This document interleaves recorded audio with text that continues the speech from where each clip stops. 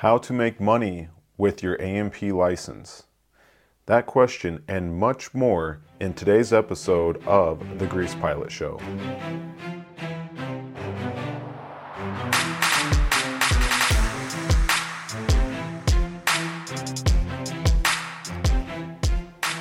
Hey everybody, welcome to The Grease Pilot Show, the show where all we talk about is aviation business, aviation entrepreneurship, and aviation startups. If that sounds like something that'd be interesting to you, make sure you hit like or subscribe or comment on our website or just interact with us. Let us know you're out there and let us know your thoughts. And yeah, we'd like to hear from you guys. So in today's episode, we're going to go ahead and talk about how to make money with your A&P license, and in particular, how to make money with your A&P license without your IA license.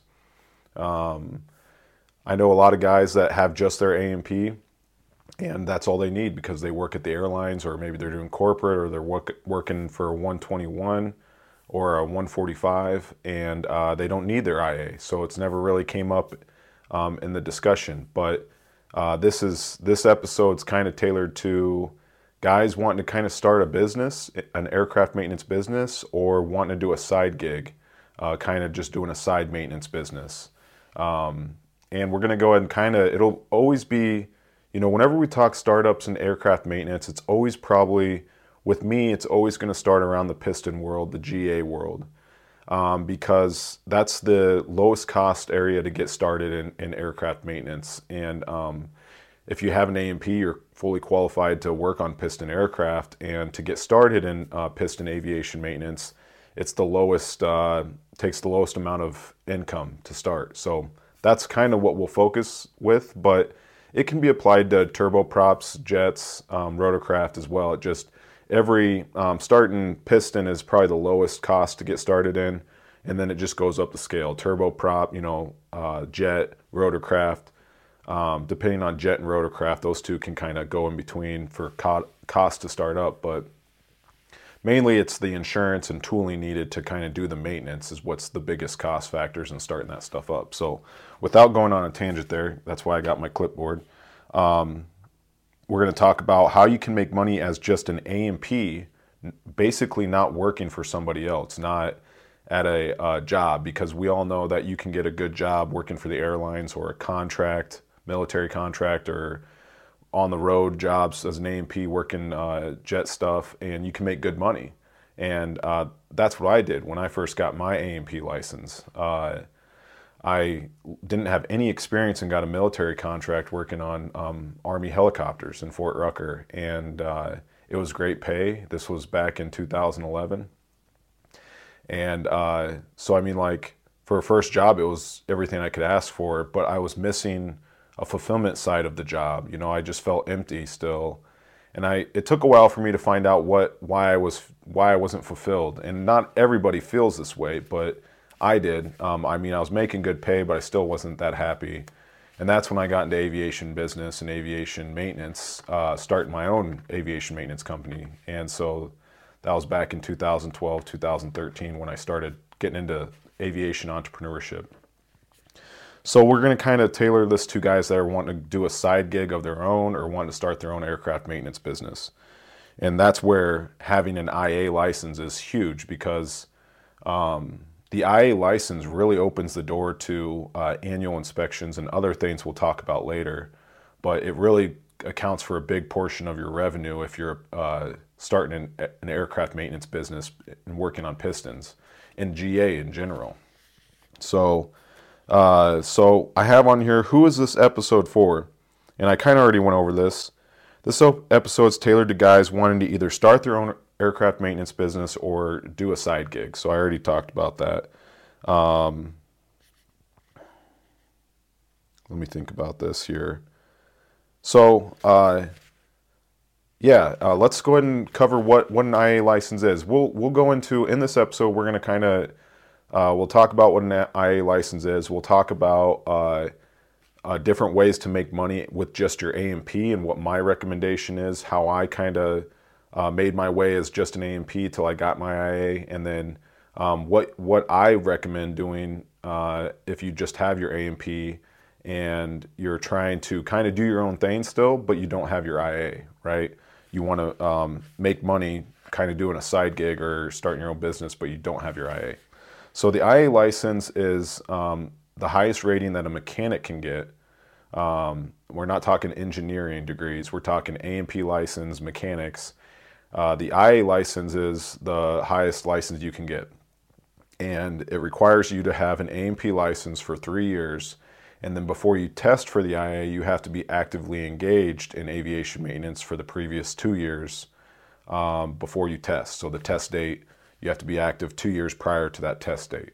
Not a real big requirement, you can hit that pretty quick. A lot of guys just getting their A&Ps got to wait. Obviously, you got to wait 3 years, but it'll go fast. And I read the FARs because it's been a while since I got my IA, but it says you have to have a base of operations to do the work and somewhere where they can contact you. And that's funny. It's so funny that that's still in the regs today, because it's like, you can get your IA if you don't have a base of operations like an FBO. I did when I got mine, but you can easily put like, I'm sure you could put your home address. I don't know why that's in there. It's kind of a weird rule.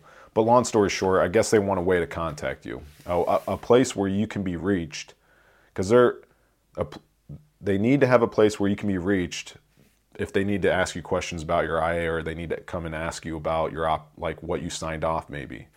I know plenty of IAs who don't work for any shops, and they go to what's a 2-year seminar to keep their IA current, which I have my opinions about that, and we could talk about that in a later episode. But long story short, they don't work for anybody. They keep their license current, and they just use their home address. So the regs say 3 years of experience, 2 years, the recent 2 years actively engaged, a base of operations to have to be contacted, where you can be contacted, and then have the tooling and equipment to be able to perform the job as an IA. And regs, they're pretty real particular, but in short, you can qualify for that with a toolbox and some tools. So every FSDO is different, but that's how I see the regs, and I see guys out there with their IA that are in that where they don't have a shop, they have their tools, they're working mobily. So it can be done. It's not like you have to have a facility to be an IA. Okay, you have to take a FAA written test, and that's really the only FAA test you have to take, and it's a written just like your A&P. There's plenty of study guides out there. Gleim, Jepson, I think ASA, a lot of the aviation training companies all have IA test prep. And for me, it was the hardest written test I had taken of the FAAs so to date. I got my private pilot, and I've got a lot more pilot stuff to take if I pursue that route. But from the mechanic side, it was definitely the hardest written I've taken out of all the writtens. And so it just had a lot of sheet metal mathematics and stuff. And this isn't to discourage you from doing it. I personally am not a good test taker, so I didn't score very high, but I got above the 70, and so I was an IA. I passed the first time. But I would say that it's a lot of technical questions on there. So anyway, okay, that's what an IA is. What can an IA do? And we'll get into what you can do without an IA here soon. I just wanted to make sure that I touch base on the guys who don't have their IA, what it is, why it's so important when you're starting a piston aircraft shop, and how you get it. I want to make sure I touch base on that first. And so with an IA, you can, with just your A&P, when you're starting an aircraft maintenance business in the piston world, you can do oil changes, routine maintenance, tire changes. I'm thinking of things. The regs will say one thing, but I'm telling you in real life what people are going to call and want for piston aircraft guys. A lot of engine work. These piston engines they break all the time. They need mags, carbs. They need tuning. They need a cylinder replaced. They need, they're leaking oil. So the engine is really 50% or more, depending on the aircraft.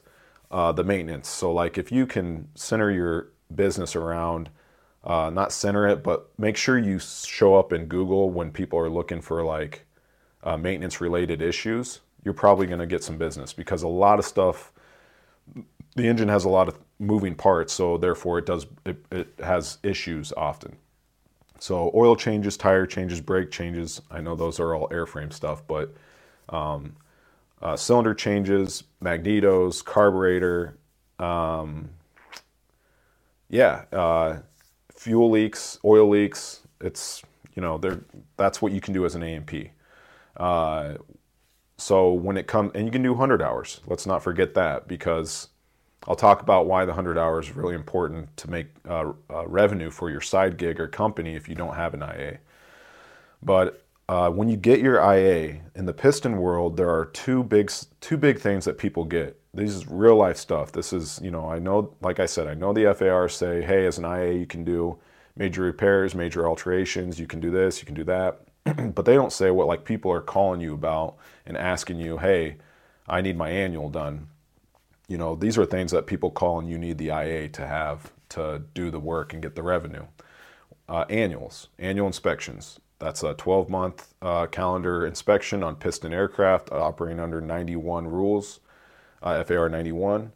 Every aircraft needs it, and that's a great thing to be able to offer, is if someone needs it, an annual inspection, boom, every year like clockwork, you're going to do that inspection. And those inspections range in price, revenue-wise, from like a Cub or something small like a 150 being like 12 labor hours or like $1,000 all the way up to like $8-9 grand for like a turbo, or excuse me, a multi piston, like a 421, like a turbocharged pressurized piston. And you can also do turboprops. You can do annuals on turboprops, rotorcraft, and I kind of didn't look into this, but I think you can do it with jets, and I remember covering a little bit of this on one episode already. I'll have to look that up, because I've never signed an annual off on a jet personally, so I don't know. But you can do annuals. Annuals will satisfy a lot of inspection criteria for a lot of aircraft under the FAR 91 requirement. So as an IA, you kind of have a lot of a lot of people will contact you for annuals, and so it's a big thing if you're going to start your own maintenance company in the piston world or GA world, even a turboprop, to get your IA. It's big. So annual inspections, that's what you can do. The other thing that they're going to call, that's a big part of your business, is going to be STC modifications. Everything from avionics to engine upgrades to even rosin sun visors. It's such a simple install. Or the ADSB tail beacon was another easy one we did. These are all like, a mechanic is well qualified, an A&P only is well qualified to install this stuff from a mechanical standpoint, in my opinion. But since it's an alteration of the aircraft, and it has to have a 337 form. And now the sun visors, I think, I can't remember if that counts, and someone can jump on and correct me, but for us in our shop, if it was an alteration of the aircraft and we had an IA staffed, we just filed the 337 form and called it a day, because we didn't want, that's overdoing it. You're never going to get in trouble for overdoing something. So, but mainly any modification of the aircraft that requires a 337 is going to be IA. You're going to need an IA. And for us, it's like, like the Sky Beacon, the ADSB, or lots of avionics upgrades require the IA. So if you're putting any avionics in, it's going to be like super beneficial for you to have your IA. As a matter of fact, I'm thinking back to all the avionics installs we've done, and we always had the IA put the 337 form, the STC paperwork that came with it. So to boil it down, annuals and STCs are a big deal in the piston world. They'll call you all day about them. If you're swapping an engine, upgrading an engine up, another big thing is a 172 guy might want to go from 150 or 160 horsepower to 180, and that requires an engine upgrade, and that's an STC. That's a very common one. Or installing an IFR GPS, a Garmin GTN 650, that's going to be an STC, which you got to be able to get the GTN 650. But let's say a GPS 175 or a 255 or whatever, Garmin, or a GI 275, or a GI or G5, or, the list goes on and on and on. on the avionics side of what you need an IA to do. And these guys are always putting that equipment in their plane. You know, they're one of the biggest things that's changing in the piston world is avionics and engines. Not engines aren't changing, but people are doing maintenance to them or upgrading them. So having your IA in those areas is going to be big. Okay, let me go through my list. I hope I made it clear as to what an IA, the value of an IA when you're starting your own business. It's pretty big, but it doesn't mean that if you don't have it that you should just not start your own business. I'm gonna go into detail why it's important right now that if you don't have your IA and you can't qualify for IA, what you should be doing, and why you should just continue starting your business. It's not like you shouldn't start. It's absolutely not the case. And this is based off my experience. You know, this is going back a little ways to think about how my journey started, but it's probably very similar for a lot of guys out there that started their own shops. But I think I jumped ahead here. Okay, yes, I did. Okay, how to make money as an independent A&P without an IA. I have here on the first item is routine maintenance, which we already kind of discussed. This is the oil changes, the tire changes, basically anything that's broken on the airplane that just needs replaced, right?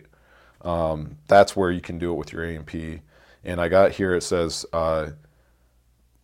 it's good to start, even though you don't have your IA, getting customers, because then you can build the relationship. So when you do get your IA, you can contact these customers, or they know that you got your IA. Now they're going to use you for all their services. So that's the big thing of why you want to start now, because even if you just got your A&P, it takes a little bit of time to build your business. It does. Depending on where you're located and how many planes are around you and the demand and whatnot, you know, that all dictates the growth as well, but your marketing does too. And so I'm here to tell you that having a website, a Google business listing, getting involved with Phalanx Aviation, you know, get on our roster, get on our the mechanic portal or a subscription. These are low cost ways to expose yourself, right? And what we always say is like running our shops and running our business, every customer you interact with could be someone that talks to other guys to bring other customers in. So even if you get one job, right, through one outlet, you never know what that one job, that one customer could be talking to other guys. And we think of it as a tree, right? Like the limb, you got the base of the tree and all the limbs coming off of it. That one guy that you may impress or do a good job for may talk to his buddies, and they may talk to their buddies, and it's a domino effect. So what I'm saying is build the relationships early, do a good job early, because it's all about service. You know, if you overwhelm these guys with good service, they're going to come back. And when you get your IA, they're going to call you again. And before you know it, you'll have more customers than you know what to do with. You just got to serve them properly. I'm here to tell you, that's what I tell everybody in the Phalanx network. Whenever I go out in the field, it's all about just helping these guys. You know, don't be selfish. Make sure you help them, because if you do, it's going to come back. It definitely will. So, routine maintenance. Getting that reoccurring exposure to these customers is big, building that relationship. And then I'm going to jump into 100-hour inspections. So 100 hours can be done by an A&P. Aircraft owners, I had a couple guys that would do 100 hours on their plane, and they weren't flight schools. They were just 91 operators, because there's guys out there that literally want their plane looked at. They don't care if it's not required. They just need an annual. They know that every 100 hours they want their plane looked at. So there's guys out there that will want 100 hour, and there may not be a lot of them, but they're out there, and those are the good customers, because they're willing to pay you to do a 100-hour inspection on their plane, even though it's not required. But flight schools are kind of a big thing. If you just have your A&P, my recommendation would be to draw a 60, you know, in the course, the How to Start a Maintenance Business course we sell, we talk about this further, but you need to establish your service area. I would draw a 60-mile radius and then list out all the schools at all the airports in that 60-mile radius.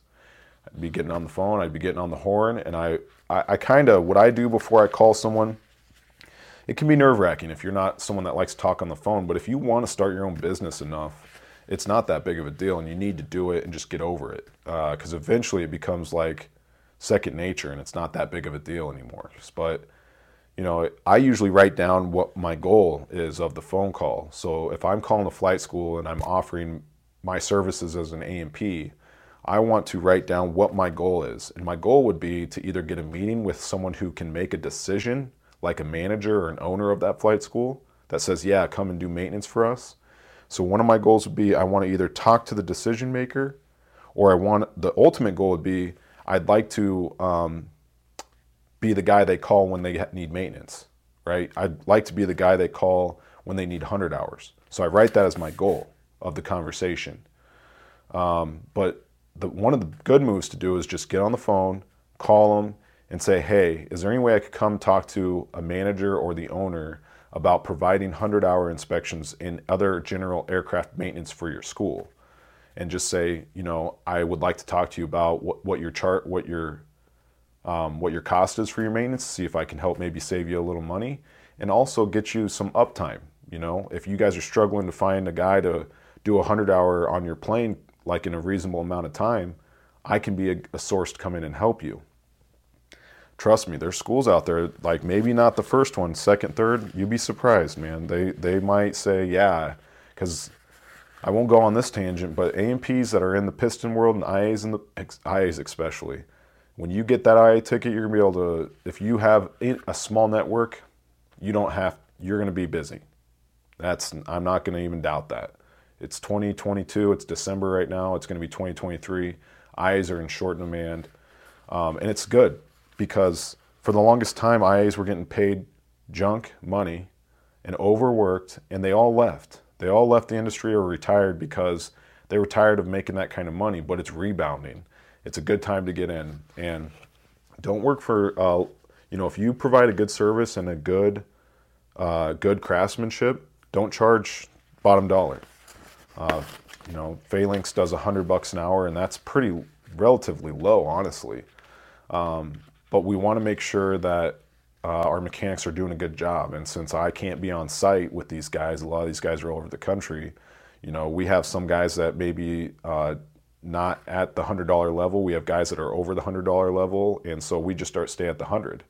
And but if you are a very good mechanic and you provide very good service and you do all this, 110, 120, and it is kind of dictated by your region. If you're in Los Angeles, California, it might be higher than you are when you're in Des Moines, Iowa. That's where my home is. That's where I live. So it's all kind of just doing a little research. But and I wanted to I'll come back to ways to make money. I'll come back to the 100-hour thing here shortly, but I wanted to kind of touch on the pros of having your own business. And forgive me for jumping around, but I wanted to make sure I cover this before I move on to the other ways you can make money as an A&P. The pros of owning your own maintenance business or having your own side gig. It's not for everybody. I'll say that first of all. It's just not. It's definitely, you're going to be an entrepreneur. You're going to be a business owner, and that's not for everybody. But who it is for is people who are watching the clock at work, the people who don't want to go to work, the people who make good money, but they don't feel like they're fulfilled yet. They're not happy with their career. If you want to express your creativity in a way in aviation maintenance, that might be a good opportunity for you to be a business owner. So I guess what I'm saying is it's not for everybody, but it's for people who are kind of looking for more out of their career, looking to express themselves creativity-wise, people who are looking at the clock all day. These are reasons to become an aviation entrepreneur, an aviation maintenance business owner, because I can tell you, I only spent 2 or 3 years as a mechanic working for other people. And for me, that was enough. It's not right or wrong to not be an entrepreneur. It's definitely not. I just found that I needed I really engulfed myself in my work. I really go full blast at it. So the only way that I really could make good money and really go full blast without working the way up the corporate chain and taking my whole career was to start my own business. So that's what I did. And since then, I mean, it personally has developed me from a personal standpoint. I would never get on camera and talk. This is all business. This is all what aviation entrepreneurship has done for me. It's been great pay. I mean, it takes a little bit to build your pay up. You know, it's not turnkey like going and working for a good airline or something. That's not, people will tell you, like, if you don't do it right, you won't get paid that good. But if you do it right, you'll get paid way more than the other guys, than any employee. And so what I'm saying is, you get an opportunity to develop yourself personally. You get an opportunity to make great pay and then control your own schedule. Be creative. You can be creative at your job. You're never going to watch the clock too if you like what you do. And there's just not enough time ever in the day as an entrepreneur in aviation. So, and I have down here the last thing is, last couple things is, you're going to build a legacy, you're going to build equity in a company. You know, that's something that you can hand off to your family, you can sell later. So that's nice. And then the relationships. I mean, I got to be honest with you. I think the money everybody always looks at the money as the big thing, but I had the job that had good money, good pay early on in my career. And I just couldn't, for me personally, I wasn't satisfied. And so I'm glad that I got into entrepreneurship, because it gave me what I needed. And that is, like, the relationships that I built they're just lifelong relationships. And I've met so many cool guys that are so successful, that are so inspiring, because my aviation customers are typically financially stable people. I'll just say that to be safe across the board so I don't make anybody mad. But long story short, these guys are great to sit down to and be inspired by. So, okay, that's all I got. That's all I'm going to say. That's why I think starting your own aviation business or side gig is a good idea. If what I just said speaks to you, think about it. Think about starting your own aircraft maintenance business. If it doesn't, who cares, right? Okay, let's go back to the 100-hour. This is ways to make money as an A&P without your IA. The 100-hour inspection, calling the flight schools, making the list. So make a 60-mile radius around where you live. List all the flight schools out, and the phone numbers and the emails. Get in touch, try to schedule, make a phone call and say, hey, I'd like to talk to you guys about doing your annual your 100-hour inspections and your routine maintenance. And I can help you by being more reliable, meaning I can turn your planes faster, and I might be able to save you cost. I wouldn't commit to that. That's why setting a meeting up to go talk to them and saying to talk about it is great, okay? Because some of these flight schools are running their planes 100 hours a month, of real busy flight schools running it 100 hours a month. And that's good business if you don't have your IA, to be getting those calls monthly. And then I have on here written down that what you do at that meeting is you go ahead and sit down with them. You say, hey, you know, I can't guarantee a price right now. I just want to, you know, what are you guys charging? And if I can beat it, great. I want to help you out, you know. And if they say, hey, we're paying a guy 90 and you're okay with doing it for 85, then offer 85, you know, and say, hey, I'll do it for $5 less. And the other part of it too is, like, I don't really like to play the money game. It's just one reason for them to give you a chance. I often have gone up to guys when I move to a new location and I'm trying to really prove myself. I'll go up to a guy that's influential or has their own plane. I'll say, hey, listen, let me come do your oil change for free. Just give me a chance, right? And that's a good play. So you could go to the school and say, why don't you let me do the first 100-hour for free? And a lot of you guys are probably going, what? Why would you do that? Because you don't understand. If you don't understand why that's impactful, then I guess you got to get in the mindset that you got to wow somebody. That if you want to earn someone's business, you got to do stuff like that, because that's going to stand out versus nobody does that anymore. That's an old school thing. You know, that's an old generation thing to go and do work like that. In today's age, there's less people, this is me getting on another soapbox, but there's less people willing to work. And if you're financially stable, you know, you don't need the $1,000, $2,000 you'll get from the 100-hour inspection. What you need is to get in the door, because when you get in the door, they're going to keep calling you. So I would recommend you either go up there and I talked about the price thing. But that's kind of an old school tactic. I mean, it works, but like really you should go up there and say, hey, why don't we just do one maintenance job? Don't even pay me. In 100 hour, if you're not comfortable doing a full that much work on a plane, that is quite a bit of work. An oil change is a perfect one. Hey, let me come up, let me do an oil change on your plane. You'll get a chance to see my punctuality, my work, my work ethic, and my pricing. You'll just see the whole thing. Why don't we give it a shot? It's gonna be hard for them to say no, right? And just say, hey, you guys supply the oil filter. I'll do the oil change. Let's give it a shot. Gets you in the door. And if you do a good job, which I recommend, don't, show up early, do a good job, do these things. You kind of, as a business owner, have to sacrifice yourself to build the customer. Once you build the relationship with the customer, it's much easier to maintain it than it is to get in. So then once you get a flight school contract, that alone could really jumpstart your side gig. If you get 3 or 4 of them, you're going to be busy. You only need 3 or 4 busy flight schools and you're done. It depends on how big the flight schools are. So 100 hours are key. I would be placing that at the top of my list of, if I didn't have my AA, I'd be going after the flight schools. Okay. I got in here, offer them a discount, which is one way to get in the door with them. The other thing is to offer that we had done maintenance without going too far in this. This is all from our experience. We've maintained flight school airplanes before. We've had a flight school.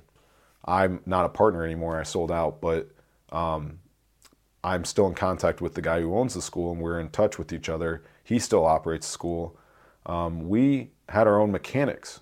We had Phalanx Aviation at our flight schools, and we had the neighboring flight schools wanting us to work on their planes. Our competitors would contact our mechanics to work on their planes. So and some of these were, I'm not going to drop names on the schools, but they were, let's just say they were big schools. And so this was a great opportunity for us to help them, right? And then build a relationship with the big school. And I can't tell you that it's very important if you don't have your IA to do something like that. Okay, and what I was getting at is, when you talk to the flight school, say, hey, this is early. You don't have to do this right now, but just say, I'm going to go ahead and extend this offer out that if you want me to, if this moves forward, I have no problem if you hook me up with your flight schedule software and I'll set up notifications. We can set up notifications where when an airplane comes due for 100 hour, I just automatically come do it. Or when it comes due for 100 hour, I shoot you a text and let you know it's coming due. And I tell you, and I shoot you some days of when I can come do it, right? Basically, these flight schools have software, the scheduling software, and the maintenance is tracked in it as well. And for us, we did it at 90 hours. We had a reminder go out via email to our maintenance staff. So at 90 hours, the maintenance staff got the reminder, hey, plane's coming due for 100 hour in 10 hours. Schedule it any time, because we don't care if you hit the 100, because this is getting a little too detailed, but as a flight school, jeopardizing 5 hours, if they got to 95 hours, if you can fit it into a rhythm way, meaning like, let's say you get the maintenance done at 95 hours and that made it so that the next week on the plane was super busy, like schedule wise, it's better to do it 5 hours early than to wait when the plane's timed out in the middle of a very busy period. So that is huge. What I'm getting at is, if you tell the aircraft owner that you will help to schedule the maintenance and make it smooth, the inspection smooth, meaning you'll look at the calendar, you'll see a 3-day gap, you'll try to get it, you'll do your best to schedule the maintenance to keep the uptime of the aircraft going, that's going to be music to their ears. Good music, not bad music. So tell them that you'll help them schedule. You'd love to automate it. You'd love to be able to just get notifications, and that way you can just come up there and do the work with their approval. You don't want to come up there and do the work without their approval. You just say, then I'll just shoot you a text, say, hey, 100 hours coming due on the 172. I got these days. The schedule looks pretty open these days. How about I come up and do it? What do you think? There you go. So, okay. Let's go on to the next thing here. I got the next thing is, let's get rid of that so I don't put it in cycle and talk about it again. An engine overhaul shop. Okay. Uh, to do engine overhauls, all you need is an A&P license. It is a pretty, it's funny how something like a ADS-B tail beacon installation, which is literally replacing the tail light on a GA aircraft with an ADS-B UAvionics model. It's 2 wires. That requires, we always did it 337, and to my knowledge, it's a major alteration. It's funny how that required an IA, but overhaul an engine doesn't. Overhaul an engine is way more detailed and way more of a safety risk. And as of today, I'm partnering with a guy on helping start up an engine shop. We have overhauled engines before for our flight school, but since we've been doing it so much, we just thought, hey, we should do a commercial shop. So I'll be able to report more on engine overhaul stuff, like the shop and the progress of the engine overhaul, how it's going for us, the business, more. But like, we have a good idea of, if you're an A&P and you don't have your IA and you're looking to make money doing your own thing, starting an engine overhaul shop is not a bad idea. But let me tell you what we found so far that's not a hot topic in the engine overhaul shop. Parts are hard to come by. Cylinders are hard. Cases, there's only like that I know of, there's only one. We only do business with one case rework person. That's the crankcase of the engine. I think there are 2 or 3 of them, but we've only done one, worked with one because they just do a good job for us. But they're backed up for 4 months. Called them today, or excuse me, I called them yesterday and asked, hey, how far are we out on cases? 4 months. How far are we out on cylinders? We called Lycoming, Air Power. We called a distributor of theirs. And we called 2 of their distributors. It's about 3 to 4 months as well for Lycoming cylinders. That's how long it takes to get the cylinders. So what I'm getting at is, the bad part about if you want to start do your own thing and start an overhaul shop, and if you just have your A&P, you have all the licenses you need to start. But you're going to have to do some thinking on, it's your turnaround time of your engines is going to take a while. So for the customer, that sucks that they have to wait 3 to 4 months minimum to get their overhaul done. It used to be like a month, right? Back when earlier, and maybe even before that, it was a quicker turn. It's getting more and more lengthy to do an overhaul time-wise, and that's a bummer for these guys. So we do an exchange program for some of these. We do Lycoming 4 cylinders as our main. That's our main engine that we do. We have an E2A right now. It's on an exchange program. We have an E2D, meaning like it's built up, it's done, it's ready to go. Those are very popular engines, and they just go. People pay for them, say, yep, I'll take it, exchange, because they get to just turnaround times like a week for them versus 4 months. They pay more for that exchange, but they're willing to pay that because they don't wait 4 months. So if you're starting an overhaul shop, plan ahead because the parts are scarce, 1. 2, if you can pick up a core engine for like a 0320, 0360, Lycoming, 0200 Continental, 470 Continental. These are common engines in like 172s and Cherokees. You want to get your hands on those cores, which they're hard to get too, kind of. But it's good to kind of get started with a core, just someone selling one, and then you overhaul it, and then you offer it as an exchange. It's going to go. It'll sell. And the margins are good on an engine shop. I'll let you guys see for yourself, but I'll tell you that from our research, we're seeing that the overhaul is, from our numbers that we've put together, they're better than the flight school. A lot of things are better than flight school profit margin, better than the maintenance shop. That's a big one. So, and an overhaul shop can be done anywhere. That's the beauty of it. It can be done in a garage. Most of these overhaul guys, the legacy ones now, you read their story, and it's like, yeah, we started doing cylinders in our garage back in the 80s.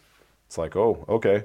So you can start it in your garage. So if you have your A&P looking for a side gig, maybe consider an engine overhaul shop. The insurance cost is roughly the same for a small piston shop, right? Right now, hovering around $8,000 to $10,000 a year to get started. You can break that up in payments. You can wait till you get a customer. Your first customer can pretty much pay for the whole insurance bill for the whole year. And that's going to eat up all your margin, but it can do it. It depends on the engine. So consider doing an engine overhaul shop. I have down here, you're going to want to get familiar with the requirements of a piston engine overhaul. We focus on Lycoming. So Lycoming Service Bulletin 240 tells you what's required to be replaced at an overhaul. There's FAR, I don't have it written down, but there's probably FAR out there that I can't cite right now that's going to tell you what's required for a piston engine overhaul. So do some research, find out what's required, get familiar with what's required to be done to an engine to be overhauled. And then I have down here, create a checklist for your jobs. A lot of guys just go after stuff and they just say, oh, I'm going to start an engine overhaul business.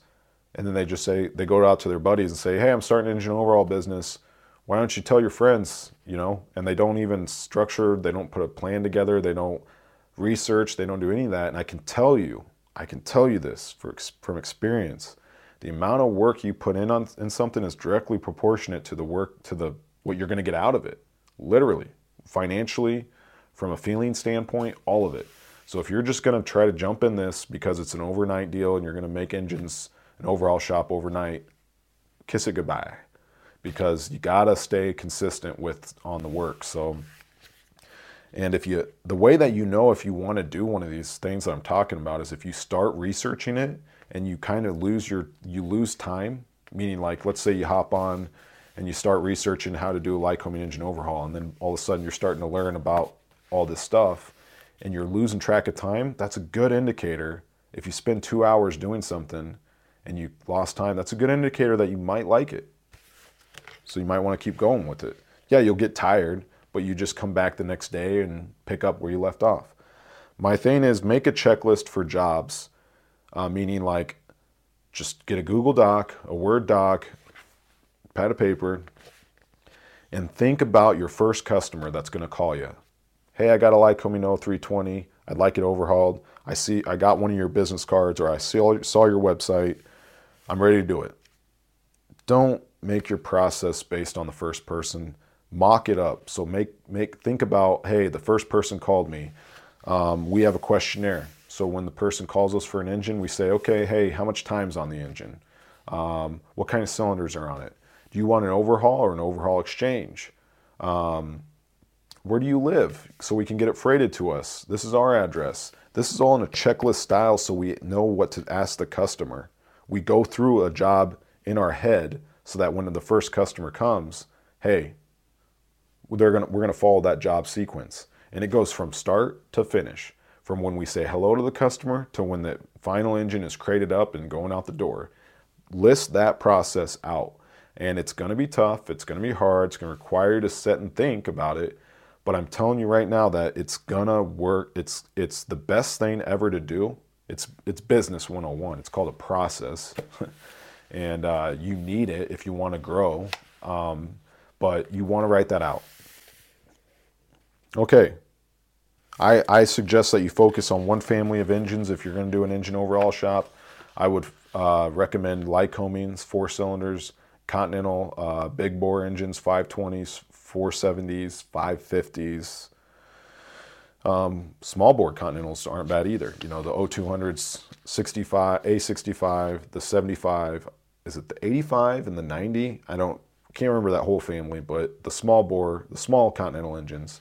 Focus on a family and a popular family. That's gonna get you geared for success. Okay, another way to make money without your IA is to partner with an IA. Okay, and what I mean by that is you're gonna just work for an IA, work for a shop. If you can find an independent IA and have him come, start your business, and then you have him on call, say, hey, come, can you inspect this plane, do the logs, I'll listen to what you want me to do on the plane, and I'll do the rest of the work. Then you split the bill at the end, you negotiate a price to say, hey, how much is that gonna cost for you to come up for one day to look at a 172? What I would do if I didn't have my A&P, I would be calling all the IAs I know, which is hard. I mean, there's not that many IAs, and I would try to find an IA in my area and call him and say, hey, I have my own maintenance business, but I don't have my IA yet. Can I give you a list of aircraft in the annual inspections and what it would cost you to inspect the plane, give me a squawk list, and then do the logbook entries on the annual for the aircraft owner, and I'll do the rest. Meaning I'll do the servicing and I'll fix all your squawks. What's that going to cost me? Do it for 150s, 172s, 182s, Bonanzas, do the whole thing. Get that list, see if you can figure out a price, and have him on retainer. Basically, you build your business. When it's time and you have an annual, call the IA in. He comes and does the work, he leaves, and you're pretty much the face of the customer. You build the relationship with the customer. That's a good way. Yes, it's hard. It's all hard work. Yes, it requires you to get off the couch. Yes, it requires you to get on the phone. Yes, it requires you to email. That's what business is. So you got to just get scrappy with it. But what I can tell you is what that's going to do.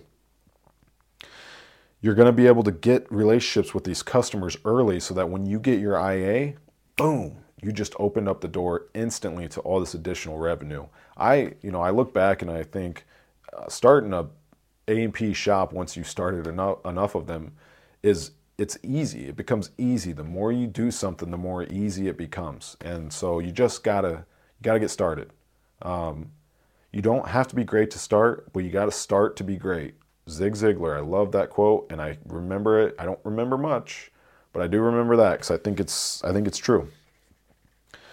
And then I have on here, if you're gonna partner with an IA, I got on here, not all IAs are created equal. Not all A&Ps are created equal. Not all pilots are created equal. Every industry has guys that are just not good cats, And if you have an IA that's not a good cat and he's just not doing things right or to your standards, you don't have to work with him. Like I said, the crappy part is IAs are in short supply. So one, when you get yours, you're going to be in good shape. But two, it may be hard to find an IA to work for or to have you come to get a partnership with. And so that's where you might have to work for a shop. And this is the last topic here of making money without your IA. So to kind of summarize, we talked about you're just start your business still, right? Continue to start your business, because I'm going to go ahead and back up and say getting your business on Google and starting to get going there is like, I've learned in the past couple of years how important that is to stay consistent with that. And just even a simple blog post monthly, it takes time, but you can beat out your competition if you provide good content on your website and continuously put content on there. And Phalanx Aviation is a great way to just get exposed, get networking going. It's not that much to do, but it exposes you in a good way. It gets you a lot of connections, and that's the key. You gotta get creative. You just have to start thinking. If you want to start your own business, you got to start thinking, how do I get customers? Well, I got to get in front of them. And to get in front of them, you might have to show up at an airport and hang out. You might have to go on Facebook and start getting emails. You got to just get scrappy with it. I might have to call flight schools in the area. Be professional though. Learn a little bit about professionalism before you go out there. If you're not a professional guy, learn that skill. Learn how to talk with people. Learn how to introduce yourself. Practice introducing yourself to people. Practice meeting new people. It's all part of the game, man. And that's the funnest part about it for me, is that you always are growing personally. So we talked about, I wanted to summarize what we've talked about. We talked about I want to make sure you guys start your business even if you don't have your IA. Start doing routine jobs like oil changes, tire changes, engine work. Start building the relationship with the customer. That's the key. Get a Google sheet or an Excel sheet, and write the customer's name, phone number, email, tail number, and the aircraft's location. start building that list immediately. That means that a guy contacts you and says, I want to do maintenance.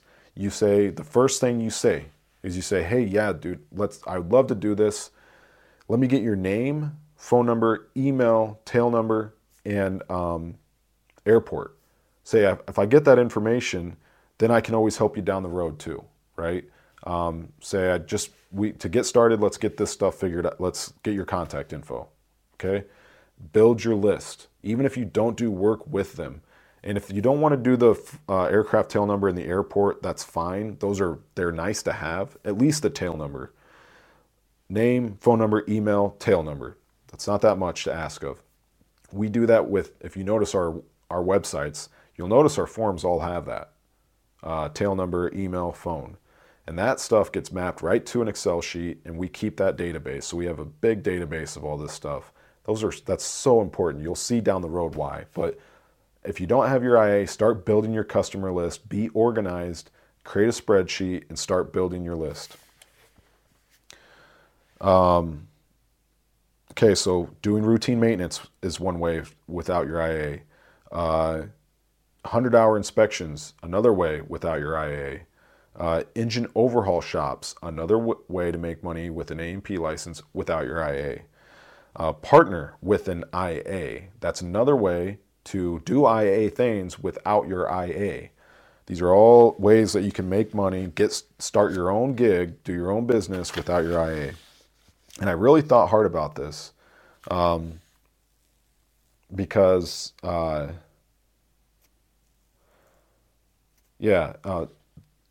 I'll shout out to Madison and Ilwaco. I think it's Ilwaco, Washington. I chatted with him the other day. It was a great conversation. And we kind of talked about, he said, hey, man, you should do an episode about what you can do without your IA. So that's kind of the main reason for this episode. So I hope this helps him a little bit. And I hope it helps all these guys. But I talked with Madison quite a bit and had a good conversation. We just talked aviation basically one night. And, I wanted to try to think. He knew most of this stuff. You can tell this guy was going to go somewhere because he already went over all the things I went over basically. I just hopefully can give a couple more ideas to help him. But you got to get scrappy. I thought a lot about what I sat and thought, hey, what are all the different ways you can do it without your IA? And if I think of more, I'll try to get them up on our website or I'll at greasepilot.com or on a YouTube video. If I think of more, I'll let you know. But this is pretty. I don't know. There's probably other ways, but the IA is a big deal. This is a good way to get started, though. This is a good if you focus on contacting flight schools, finding a relationship with an IA, that alone, and then making your website, and then having people contact you, you can go ahead and put all your services on your website, and people can contact you and say, hey, I need an annual inspection. The best part about that is, if you don't have an IA to partner with, call them back, say, hey, and number one, you get their contact info, save it on your list, and then you say, hey, I don't have my IA, but I know of an IA. If you know of a guy, help him out. Send the IA his way. But you can say, I'm getting my IA in a year, and I'd love to earn your business then. Think about me if you need an oil change or some other work done. Just give me a call because I'd love to come help you out for that. So you can tell them that you can't do the annual, but you can do the other stuff. Okay. To summarize this episode, it's all about relationships. It is. It's a relationship type business. So the sooner you can build relationships, the better, even if you don't have your IA. And that's where, when you build these relationships, when it comes time, when you have these relationships in place and then you do get your IA, it's going to be like a light switch in terms of how easy it's going to be for you to be able to get more business. Because now it's as simple, if you've built your customer email list, think how easy it is to shoot out emails to all these guys and say, hey, I got my IA now. We are now doing annual inspections. First-time customers get 10-20% off their labor. Boom, nail that out. And maybe not on that first email. That's why it's with emails, you kind of want to be consistent. There's tons of email software out there. Another thing you got to learn, but that's all part of the game. Continuously emailing these guys is never a bad thing. Just don't email the crap out of them. We do weekly is typically what we try to do, because we don't want to interfere with people. But we want to provide something that can help people. So if you think you're doing that, go for it. Give them an email. The other thing I have on here is to build your website. I've said that multiple times. If you don't have your IA, create some mailers, get some mailers out the door. We talk about that in the how-to course. Build your customer list. Okay, that's what I would be doing if I didn't have my IA. And then as soon as you become eligible for your IA, test out.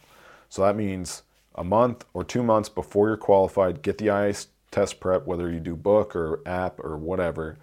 Get it, contact the FSDO, say, hey, I'm going to be tested for my IA soon. I want to make sure I have everything. Call ahead of time and get this thing done. Write it on your calendar when you're going to qualify for your IA. Schedule your written test. One of the best things I did when I was getting my IA was I scheduled the test before I was even ready. So I scheduled the test like 2 months out. I ain't even got the study material yet. But what I did is I did that because then it forced me.